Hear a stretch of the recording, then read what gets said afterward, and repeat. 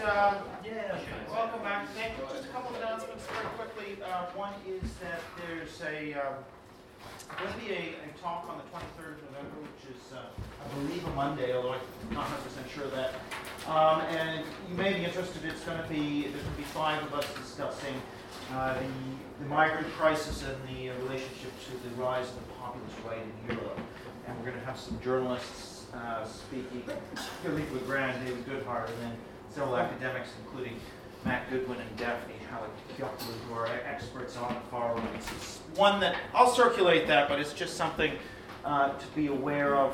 23rd of November. There will also be other events in Reading Week, which is coming up, and Workshop Week. And Workshop Week is something that you really should attend, because there's a lot of skills there that will be important for you. But you'll get notices for Workshop Week as well.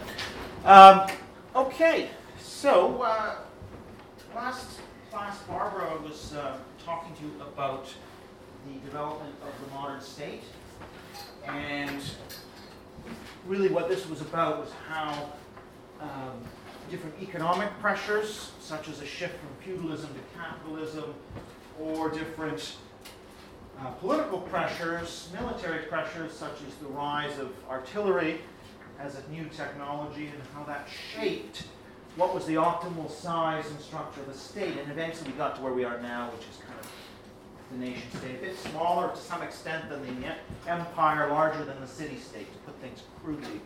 And that's kind of a story about politics and elites, material constraints and considerations. What this story is going to be more about is cultural and historical developments that underlie the origin of ethnic groups. It's not to say politics isn't playing a big part, okay? It's still playing a role, but to some extent this lecture is going to be more from the perspective of what's known as ethno-symbolism, which is one theoretical school, whereas last week it was more from the perspective of modernism, which is another theoretical school. These are the two big theories which will be running throughout the module. So you'll eventually come to grips with them, hopefully sooner rather than later. The modernist argument is more that it's a top-down, political, economic, materialist basis. That's really what lies behind nationalism and ethnicity.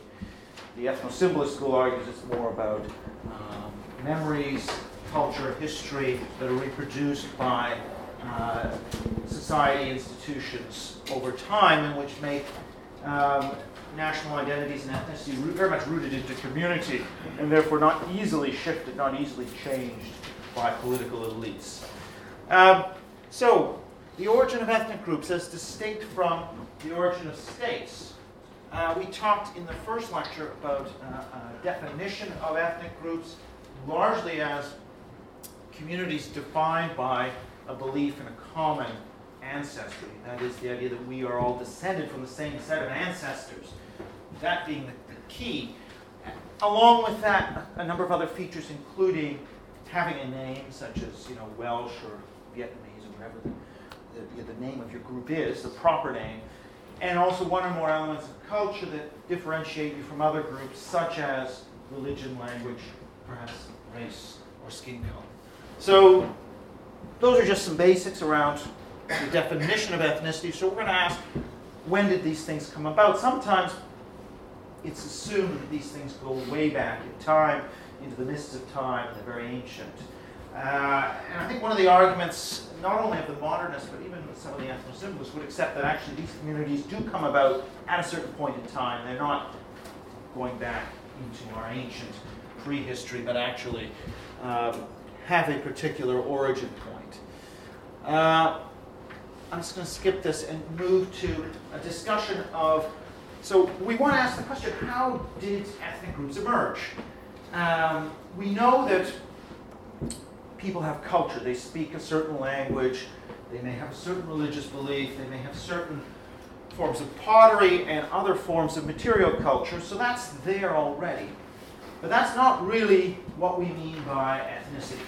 Because you could be sitting in a village speaking a particular dialect of a particular language and practicing a particular form of pottery and have no consciousness of being part of any broader, wider community. No, just as an example here, I have a map of North America, and it's colored in by the language families, the native Indian and Inuit language families that were there before Europeans arrived. And you can see these big areas, for example, this Eskimo Aleut area in purple, or the Athabascan region in northwestern Canada. And you might say, oh, well, Athabascans, that's an ethnic group. Anyone know why that might be a problematic statement? Why couldn't we say, oh, Athabascan, they're here, this is their territory, they're an ethnic group? Any thoughts? Yeah. Because there's a bit in like North Mexico that looks the same colour. No, that's not it. No. Okay, so what you have to, and this is where we're trying to get at this point about the definition of ethnicity, which is a subjective one. Did you want to? Is perhaps that because they don't have written languages, they have no history. So You're right. That's connected to the answer. When you say history, it's about subjectivity. This idea of people having an identity and a belief that they are all connected. And the problem with this is a map that's been created by scientists and anthropologists and historians who are outsiders. So they've said, aha, these language groups exist, that the languages are connected, and so we'll draw those lines as to where the people are that speak those languages. But if the people in these areas don't realize that they're part of this whole, they may only know their own village, and that's all they know. They may know this group may know this group, but they may not have any awareness of being part of this. And how do you need awareness to be part of a ethnic group? Right, so you wouldn't be an ethnic group unless all these people were aware of this and that they were different from these other groups. Isn't it because of colonization that we have that position, they don't form an identity? Because if they were there long enough, they would probably go towards a form and raised. No? Well, not necessarily, because actually they could have been there for thousands of years, and were there for thousands of years. But if they're just living in local areas, local villages, their only interactions are with other tribes who speak variants of the same language. So they don't actually understand, they can't imagine this huge territory. It takes, I've driven from there down to there, and it takes like 16 hours. So that's with a nice road. Yeah, because when you say identity, they don't identify it with the green area, for example. So that's an identity in itself for differentiating between two different types. Right. So maybe the people on these boundaries between colors have a sense. Okay, they're speaking a language I can't even understand. Okay, but still, if people only ever travel within a radius that's that big, they're not going to get us. They're not going to be able to imagine all of this. They don't have a map. They don't have a census. They don't know anybody from up here. You need to have internal communication that's long distance in order for these people to have an imagination. You need to see a map. Oh, okay, that's where we are and that's where they are. And you actually have to construct that identity. It's not just there, just because people have related culture. And we'll see this, I'll show you a map of Africa, I'll show you a map of Europe, which is similar. But it's just to say that just because you share a similar language that's maybe mutually understandable doesn't make you an ethnic group. You are just a culture zone. So that's a culture zone that's been delineated by social scientists or explorers or missionaries or people from outside who say, they speak somewhat similar languages, so we're going to put them in that category. That category doesn't yet have meaning for the people inside it. It's only got meaning perhaps for the outsider. Yeah? Is it correct that these tribes are descended from the Mongols across the various strands? If it is true, is there any trace of Mongolian in these languages? That I don't know. I'm sorry, I don't know. There are some groups in Siberia that have some links, I think, to the Inuit up here. So, yeah, Siberia, which is, over there, you can see a little bit of purple. So there's some links that way, but I don't think there's any link once you get further into the continent. But anyway, but in a way this is to focus on the wrong, I mean, even if there was a link, the question would be, well, do these people have an identity back to the Mongols, which of course they don't. And this is the whole point about ethnicity. It's about imagining subjectivity. It's not about objective culture traits that are readily visible to the social scientists. It's about the subjectivity of the people themselves. And then, now that's not to say these traits are irrelevant. Much later, they become relevant when groups start to see these maps, start to become aware. Actually, we share this in common. Actually, there's this group over here. Actually, those things may become important, maybe through politics or particularly through print. And as people become literate, they start to understand. They start to be able to read. Memories start to be produced and transmitted over generations. Then you can have the formation of an ethnic group. The second point to note is that an ethnic group cannot consist of a tribe in which you can meet everybody. So it's got to be larger than a face-to-face community, what's sometimes called a Gemeinschaft. And for those of you who know Max Weber's work, the sociologist, we have to be dealing with a community where you can only imagine your co-ethnics. You never meet them in person. So in order to imagine them, there has to be some cultural communication. It might be print.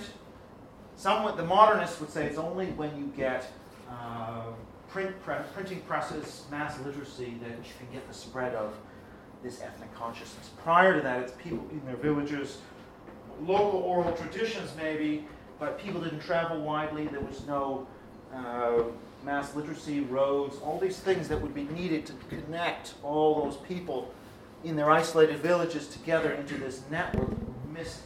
So you only had local consciousness in face-to-face communities. You didn't have ethnic consciousness in imagined communities knit together by whether it be government institutions, roads, newspapers, mass education, mass conscription. All these things count only in the modern period. Now we'll see that the ethnosymbolists will take issue with some of those points, arguing that actually there were, not necessarily here, but in other places, there were mechanisms, not necessarily print, but you did have, for example, religion, which would be seen as a pre-modern internet. At least some would say that that's the case. Or that you had wandering singers and traders that could spread ideas a bit more. So, but this is just to say, culture zone is not the same as an ethnic group. Now, it's not to say that culture is unimportant. It can be used by an ethnic group, but in and of itself, it doesn't constitute ethnicity. Now, if you look even a little closer here at, I'm just going to, yeah, so, hang on. If you look at, this is the northwest coast, and you see that you've actually got, this is down to the local tribal areas. These would have been more Skagit or some of these bands would be more real. They would be actually, people would have an identity as a Skagit or as a Yakima or something like that. So these were the actual tribes, but these larger areas would not have had meaning for the people living in them. So for example, the Coast Salish, which refers to the northwest coast Indians, is not a relevant identity to the people. There's no one people named Coast Salish. It's just an anthropological designation for a group of peoples that share related cultures. However, now if we come forward to the modern period, something like a term like Indian or First Nations, which refers to all of the Aboriginal peoples in Canada, is meaningful. It's because it's become politicized. It's a category. It's got meetings. It can communicate through newspapers and internet and various other forms of long-distance communication, and engage with other ethnic groups in the Canadian polity. So it's now is an ethnic group, is relevant. It wouldn't have been at the time the Europeans arrived, because these groups were so far flung. They had no mass mobilization, no internal organization, because they were too territorially disparate. And we can see something similar if we look at other parts of the world. It's not exactly the same, because you had pre-colonial kingdoms in Africa, which really didn't exist in North America. So that complicates the picture a little bit. But we can make a similar kind of point, which is that the anthropologist can draw a map here of the ethno-linguistic groups of Africa and how their cultures and languages are related. But that doesn't necessarily mean that these things are going to be, this big green Bantu area, that's not an area necessarily where the people have a shared identity. I mean, there are all these different small ethnic identities within. So this question is how these cultures are going to be used by the groups that subsequently form. At this point, prior to colonization, many of these groups would have been living in relatively isolated agricultural villages, and it's only later that their outlook becomes wider, that is, they identify with imagined communities rather than just a local village.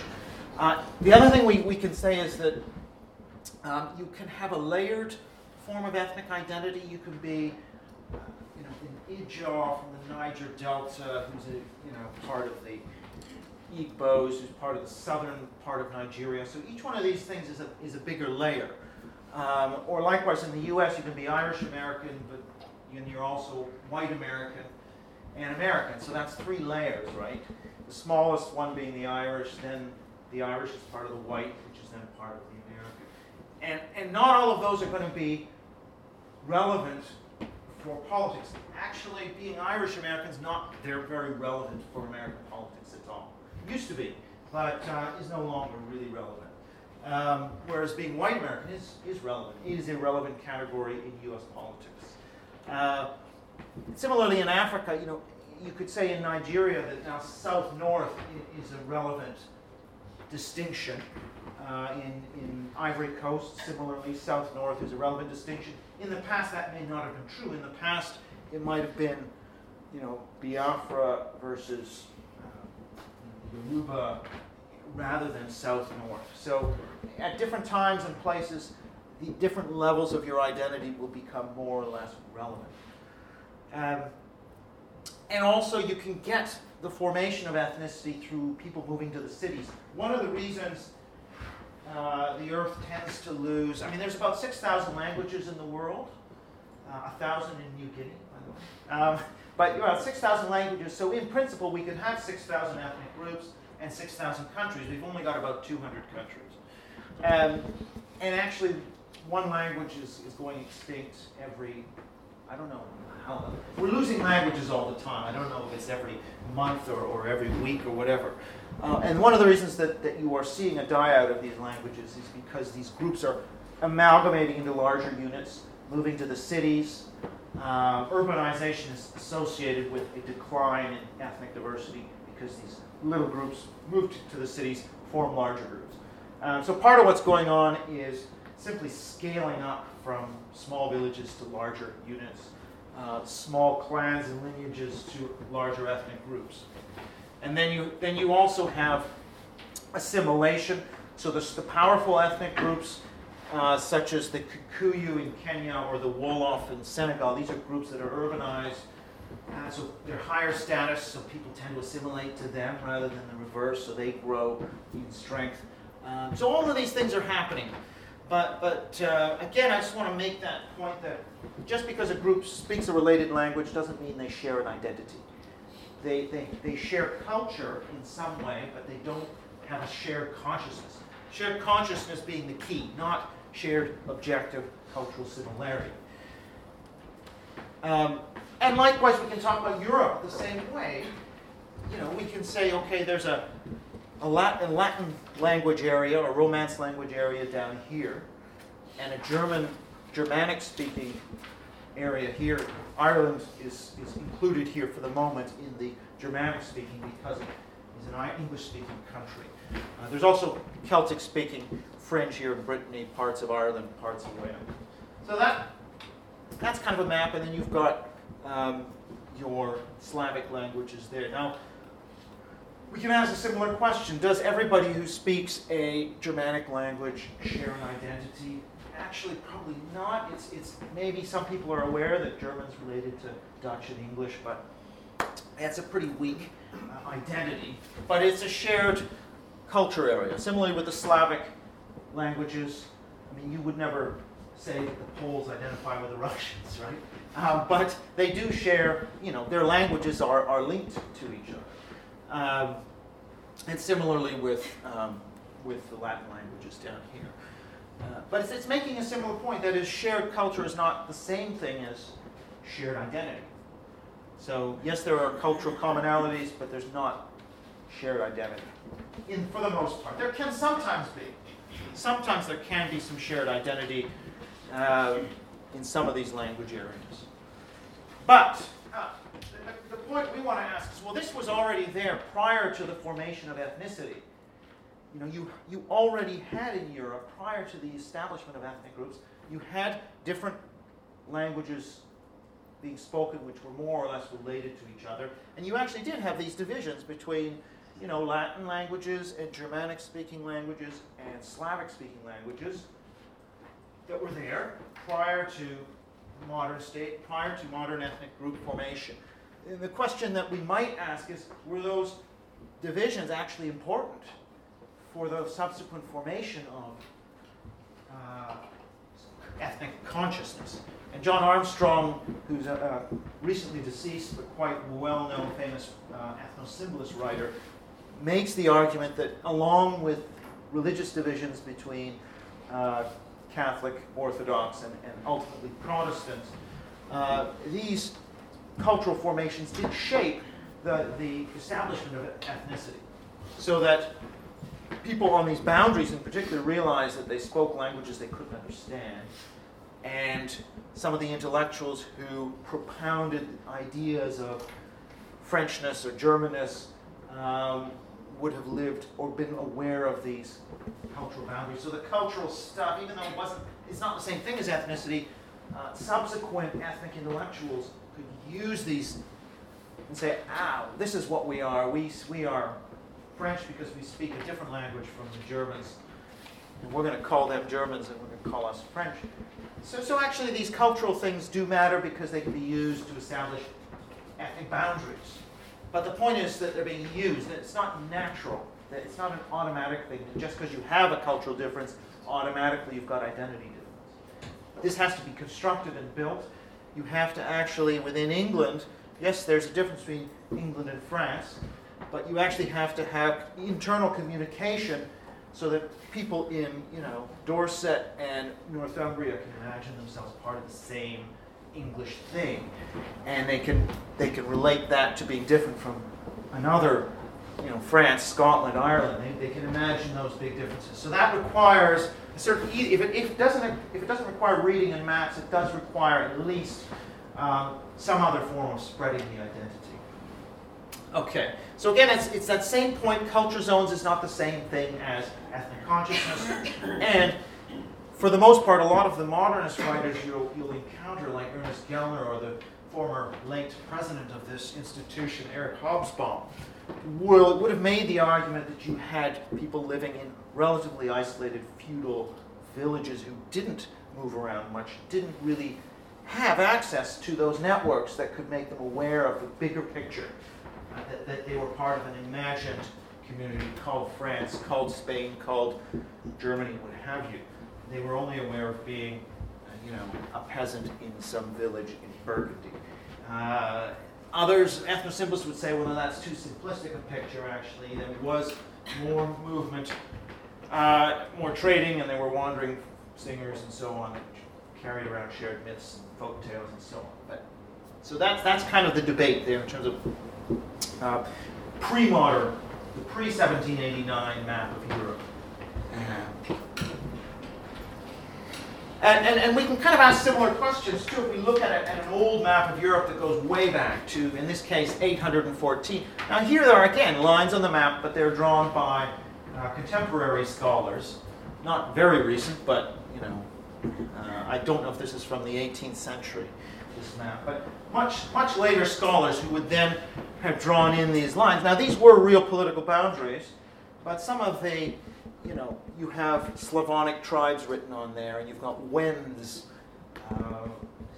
Wends are a group that scholars of ethnicity like to talk about as an example of a group that disappeared, even though there's some attempts to revive them now. But so there are these maps of Kingdom of the Avars. Were the Avars an ethnic group? I mean, the question here is, part of this is the political divisions, part of this is people imputing cultural identities, but it's not clear that the Khazars or the Avars actually did have a common identity that extended to all people living in this area, that went from the elites down to the masses.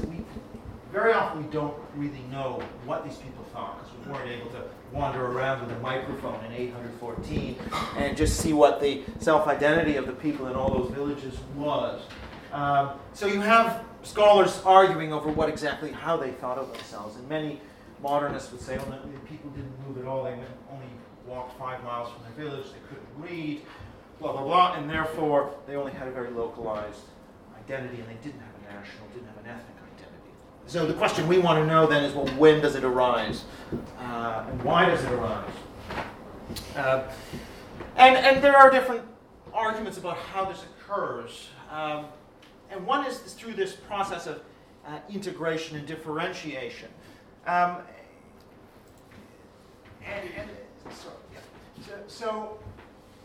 Two of the sort of bedrock principles when we talk about the origin of nations or ethnic groups, one is kind of a territorial political principle. This is more the modernist storyline, that what you had was groups conquering other groups and absorbing them politically into a territory. And so the engine of change here is political. And you heard that story last week very much, this idea of political territorial leading to the sort of city-states and empires as the natural units. But then you have another principle, which we're maybe talking about a little more this week, which is genealogical, where you get related groups, clans, lineages, who are related in genealogical terms, fusing together to form larger units, and ultimately then forming a super family, if you like, which becomes big enough that it's an ethnic group where then you won't meet everybody. You have to imagine your co-ethnics. And then you have these arrows. So, for example, you get a tribe that forms through conquest, like the Zulus, and then they may subsequently intermarry, and then membership becomes more about descent and genealogy than just about who got conquered. Or it could go the other way, where you had a bunch of lineages, related groups come together, form a group, and then they could go on the march and conquer areas, and suddenly membership is more about territory and politics than it is about blood, shared blood ties. So those are the sort of two sort of modes, and then ultimately we then come to the formation of nations. And this route really is a sort of French-style top-down state-nation. So the nation's formed by the political unit of the state, whereas another route might be, perhaps the route that Ireland or Poland took, which is that you start with the ethnic group, which then breaks away from an existing empire to form a nation, ethnic nation. Okay. And one of the key processes then in the formation of ethnic groups is this integration process. Smaller units fusing to become big units, maybe because they're being attacked, so they have to band together for the common defense, or maybe because they conquer others and grow larger. Both of those sorts of processes could lead to an expansion of scale of the kind we're interested in. You also can sometimes get groups splitting off from a larger group. And so the Scotch-Irish in Northern Ireland who split off from the Scottish in Scotland to form a new group. So that's an example of that breaking off, differentiation. Important in all this is the increase in scale and also improvements in communication within a wide area. Roads, perhaps, ultimately literacy and communications. And that helps to spread the consciousness, the group consciousness, to a larger and larger number of people. And that's very important. And then when we get to the age of the nation state, then we start to get homogeneous languages where the dialects are actually, might be a standardized version of the language based on, in the case of, say, Italy, it's the Tuscan dialect, which became the standard Italian. Prior to that, everyone had their own dialect, and very often it was hard for people in one area to understand the others. because there's a lot of variation.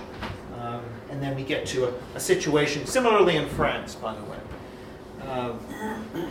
So again, this process of expanding the scale of human interaction from local villages to imagined communities, that's really what's behind all this. And it's about contact. So there's the contact between people over large distances, which can only occur with good communications, such as roads and perhaps common currency. Perhaps it occurs through literacy. Improved communication, but also being aware increasingly of other imagined communities. And that comes through contact with the other and that awareness of difference. And then you get to a stage of the intellectuals in the group specifying what it is about us that's different from them. Language, typically, sometimes religion.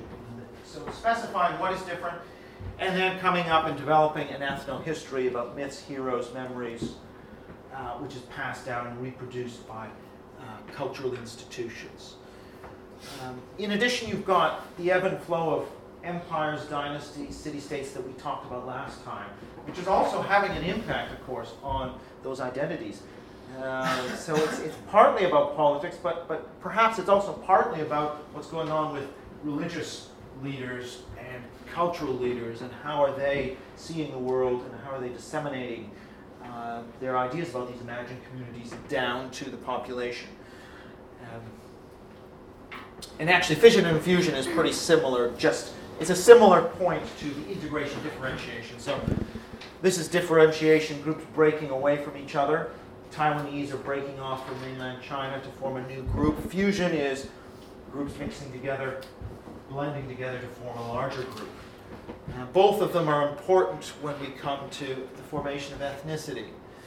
Now I'm just going to talk a little bit about some of the work of the ethno-symbolist school, who've really spent a fair bit of time thinking about the pre-modern situation in Europe and Asia, and how we get to the origin of ethnic groups. For Anthony Smith and John Armstrong and Adrian Hastings, they're very much dating the rise of ethnicity to the rise of Neolithic societies, in other words, agricultural societies that have written records.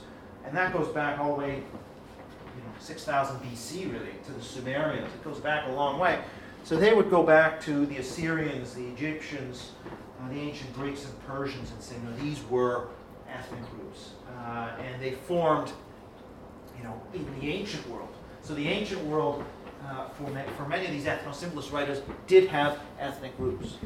And they also talk about how you can get the emergence of these imagined communities before the age of mass literacy, before the modern period. And Smith outlines two major forms of ethnic formation. One is a kind of, if you like, bottom-up type of formation, what he calls vertical ethnicity, and the other is a more top-down type, which is dynastic or lateral. Different terms here. This is the term he uses, lateral aristocratic.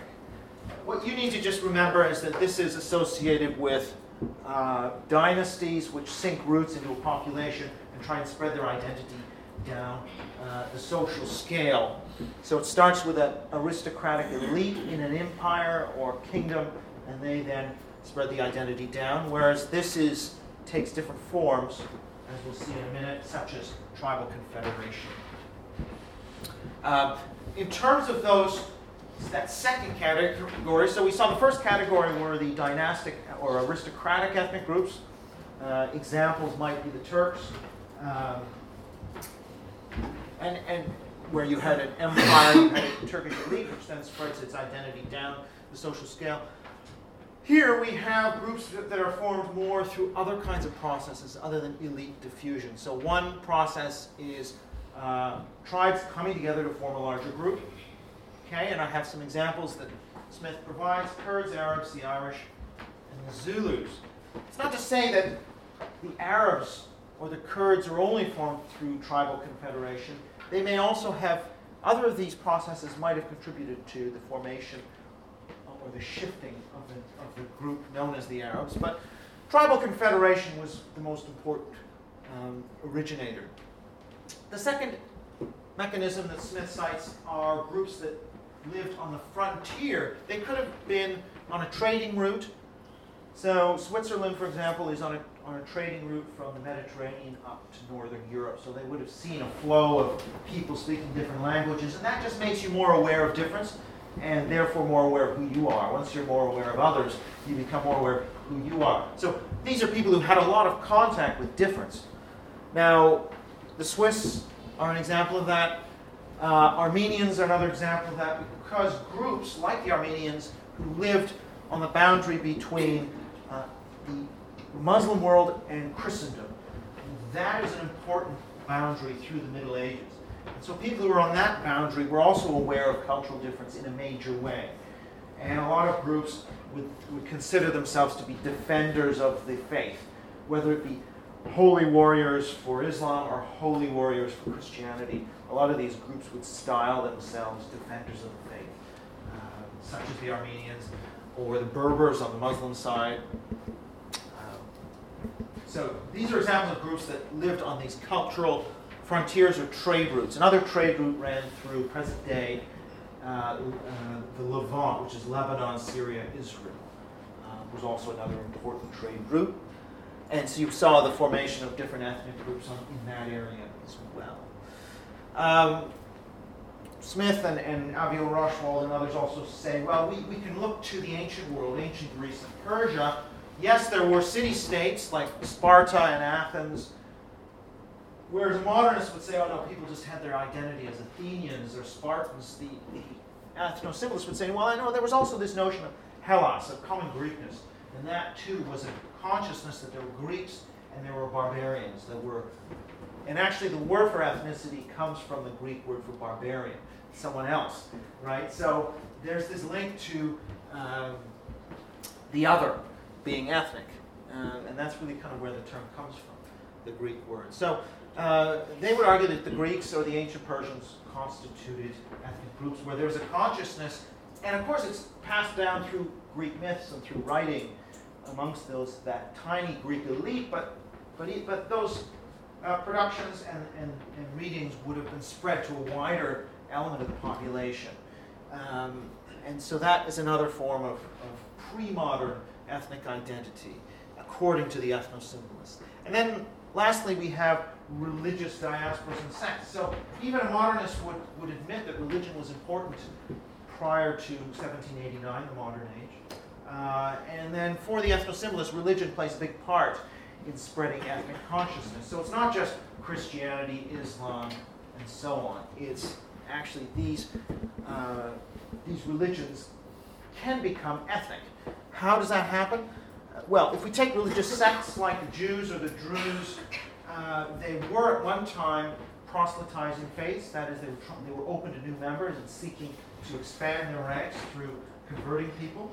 But at some point, that stopped, and membership became possible only through being born into the group or marrying into the group. And that's when you get a shift from being a purely religious group to being an ethnic group, because it's now going to be about relatedness and a common ancestry and descent.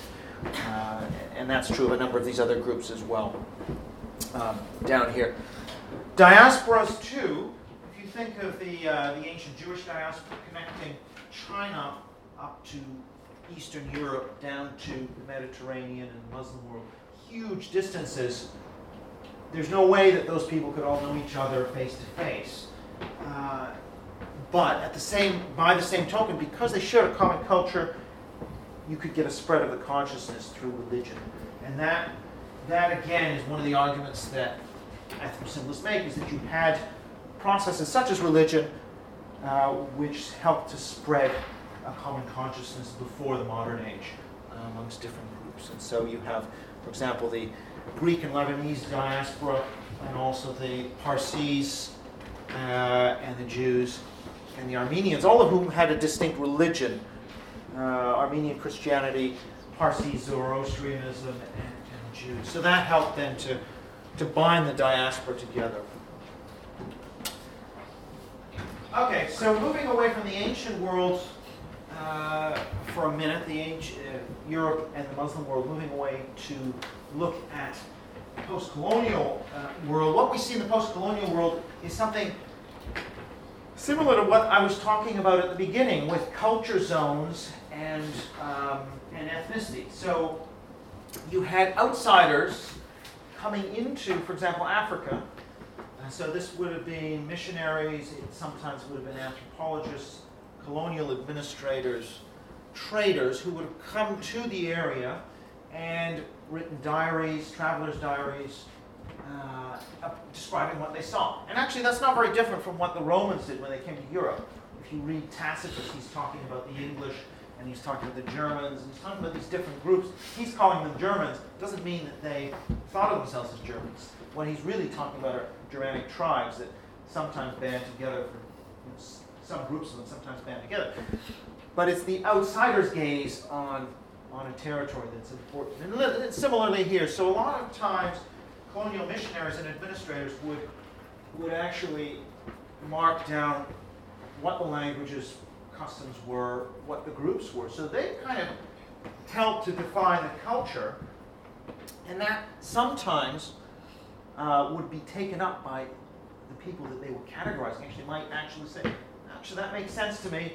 And the elites, the intellectuals of those groups would then lead subsequently to the formation of ethnic groups, such as the Yoruba in Nigeria, who were formed in the late 19th century by Western-educated intellectuals who would have been in touch with the writings of these missionaries and these explorers and government administrators, and start to try and mobilize a group, formulate a history. And often this was, I won't say necessarily invented out of thin air, but they would just work on whatever materials they had, be that folk tales, be it customs, archaeology, whatever they could use to create this sense of having a past. Perhaps they would draw lines to mythical kingdoms or whatever to give themselves a past. Now that's not to say in Africa you also had important pre-colonial kingdoms, and those actually were important nuclei for subsequent ethnic groups. So you had the Ashanti, Akan kingdom in present-day Ghana, which formed the basis of what is now the Akan ethnic identity, the largest ethnic group of Ghana. Zulus, Congo was another important group. So the Congo formed the basis of the Congo ethnic group, which are the largest ethnic group in the Democratic Republic of Congo. So you had some kingdoms prior to the arrival of the Western colonists, and that was also important for the formation of our identity. And also in Asia, places like Thailand, where you had a Thai kingdom as well, and you had Korean kingdoms, and obviously China Empire. So these previous formations would be important for the formation of subsequent ethnic identities. But there was also this process of, particularly in sub-Saharan Africa, as you get into southern Africa, really you didn't have, in southern Africa, you didn't have a lot of those pre-colonial kingdoms. And so there you had a lot of this activity whereby it was native intellectuals reading what the missionaries and explorers and government administrators had to say, forming their own ideas, and in a sense codifying identities and languages and creating ethnicity that way. And lastly, you had, sometimes through economic development and urbanization, groups from the countryside who initially only saw themselves as part of small tribes, moving into the city, moving next to relating best to people who spoke languages that were more similar to theirs, and in that way forming larger entities and transmitting that identity back to their home villages, and therefore creating this process of integration of small units into bigger imagined communities. So these are all forms of ethnic identity creation. And then we come to the kind of more modern period where you have the influence of Romanticism, which we're going to talk about subsequently. And this influences the thinking of a lot of native intellectuals in Asia and Africa as well, as they are writing down and creating the history of their group. And of course this is happening at the same time that the colonial states, the Nigerias and Congos and other states, Ethiopia and so on, not Ethiopia, but Nigeria. So these big states are being formed. They're trying to then subsequently create their own national identity at a higher level, right? But you've also got those ethnic identities forming down below. And because often now, we'll talk about, colonial administrators drew lines on the map that cut through ethnic groups. So they cut some Somalis off in Ethiopia from Somalia, or they cut some UA off in Togo, and instead of including them in Ghana or whatever. So these lines were drawn without regard to ethnicity. But I think we have to be careful, because those ethnic groups were very often also forming at the same time. Now, it may be that the ethnic groups came together before the state was able to get its national identity rolling and instituted population through mass education and through mass conscription and all these things. And if that's the case, then it's because the ethnic groups got their act together and mobilized first that we then have a situation where it's very difficult for nation builders to succeed, because the ethnic identities are already now entrenched. And it's not so easy to move those and assimilate them anymore. Just in the time I've got left, I'm just going to give you a very quick whirlwind tour of how some of these arguments about ethnic group formation apply in the United Kingdom. I just thought that's one way of at least trying to sort of bring this across in a more understandable way. So we could say, go way back to Roman Britain, when this was a Celtic-speaking area. And you can make the argument that the communities at that time were very small scale. They didn't have clearly any British identity. It was small scale communities. The Romans bring in Christianity. Now you do have various tribal designations, but again, these sorts of maps are mainly those of subsequent social scientists or archaeologists. They're not really necessarily the way people thought of themselves. They may be based on pottery, they may be based on historical accounts of the Romans. That doesn't mean that those are real identities of the way people thought of themselves. And then just moving very swiftly on, we get to the Anglo-Saxon conquest, 5th century invasion. The fall of the Roman Empire was followed by a lot of Germanic warrior bands who banded together into larger groups to attack the Roman Empire. And when in banding together into those large groups, some have argued you get the formation of ethnicity. John Armstrong says these warrior bands, such as the Anglo-Saxons, did form ethnic groups because they had to be very large to attack the Romans. So in this case, you've got the Anglo-Saxons and the Jutes fusing together. That's a fusion of people from present-day Denmark and Germany, and also subsequently Scandinavia into a new group. And then, so there's a fusion process going on. King Egbert of the Anglo-Saxons brings all of England under his control. And so you get the formation of this central area. Yeah, so that larger entity out of smaller entities. And these kingdoms, the Anglo-Saxon kingdoms, help to create this English identity, starting perhaps in 650. Now, of course, as you'll see in the readings today, there's a big dispute over how important this really was. Some would say it's a tiny elite. There wasn't this common consciousness. Maybe there were certain elements of shared culture, but it was a sort of arrangement of convenience to attack an area. Their really identities were only about Christianity. There wasn't anything English there. But others would disagree with that, and they'd say, they point to events such as King Alfred Wessex and his exploits against the Scandinavians, and they would then also particularly point to the writings of monks such as the Venerable Bede, so these ancient chroniclers so Bede wrote the Anglo-Saxon Chronicle, and he used the term Anglia. So the first mention, if you like, of a term which is the ancestor of the term English. So someone like an Adrian Hastings would say this is evidence that there was this English consciousness, at least amongst the elite, which had formed already by the 8th century. And that this then is manifested in politics through the exploits of King Alfred. Others would say, the modernists would say, well, a lot of the mythology around King Alfred was made up in the 18th and 19th century by romantic English nationalists. Doesn't have a lot of basis in actual recorded fact.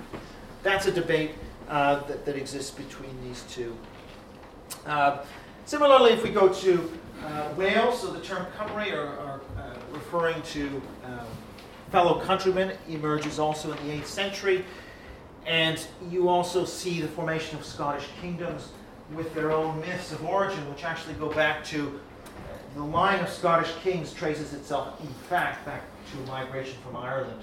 So that's sometimes also used as evidence that there was a Scottish consciousness as well and a Welsh consciousness emerging quite early on. I mean, we're talking about 8th, 9th, 10th century, so way, way before the modern period. I'm not going to talk too much about this. There's clearly examples of groups breaking away from a parent stock. So the Welsh, Cornish, the Manx, they're all Celtic Britons that form separate groups. You also have, to some extent, the Anglo-Saxons breaking away from the greater German-speaking world to form a separate group called the English out of that German-speaking world. So it's something smaller from something bigger. But also you have these mixing processes of smaller units fusing together to form something bigger. So the English are fusing together, people from present-day Denmark and Saxony and Scandinavia into something larger.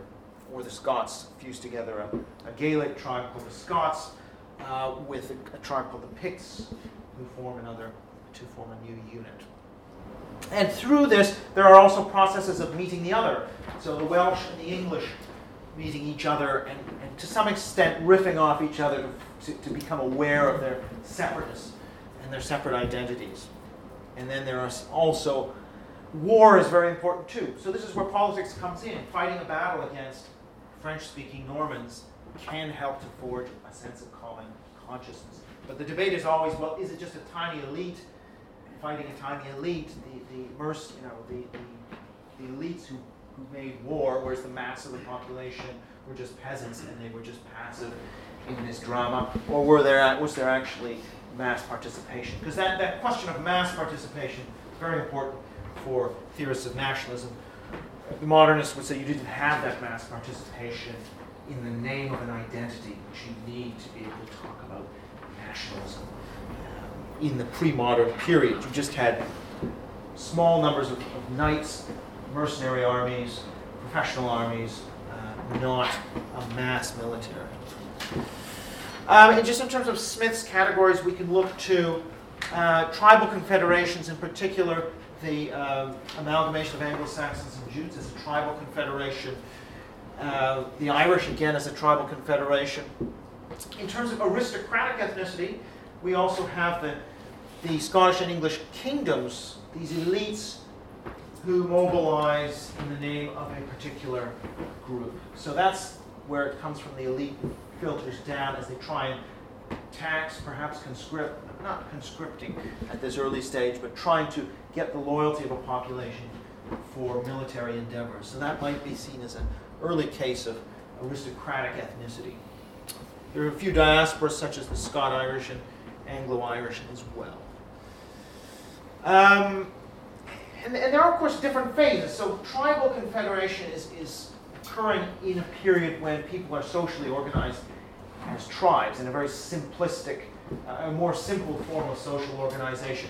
Kingdoms and dynasties, arguably a more complex form of social and political organization, also contribute to the emergence of ethnicity. And of course, now we're getting confused.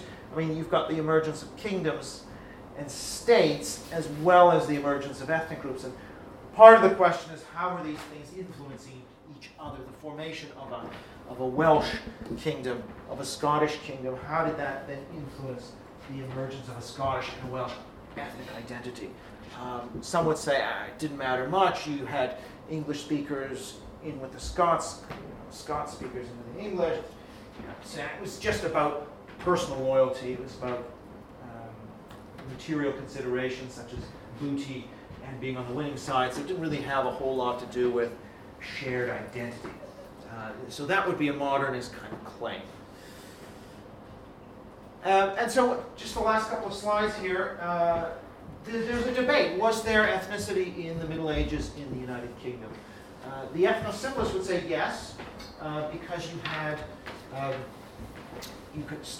not only you had linguistically distinct cultures, but you had the mentioning of names such as Welsh, English, by chroniclers. So that indicates that there was a consciousness of these distinctions, not just objective differences in language terms, but you had a consciousness because it was written down, these names were used by the groups themselves, and therefore that indicates that there were these separate identities, and they were important in war. So you had major battles between the English and the Welsh and the Scots.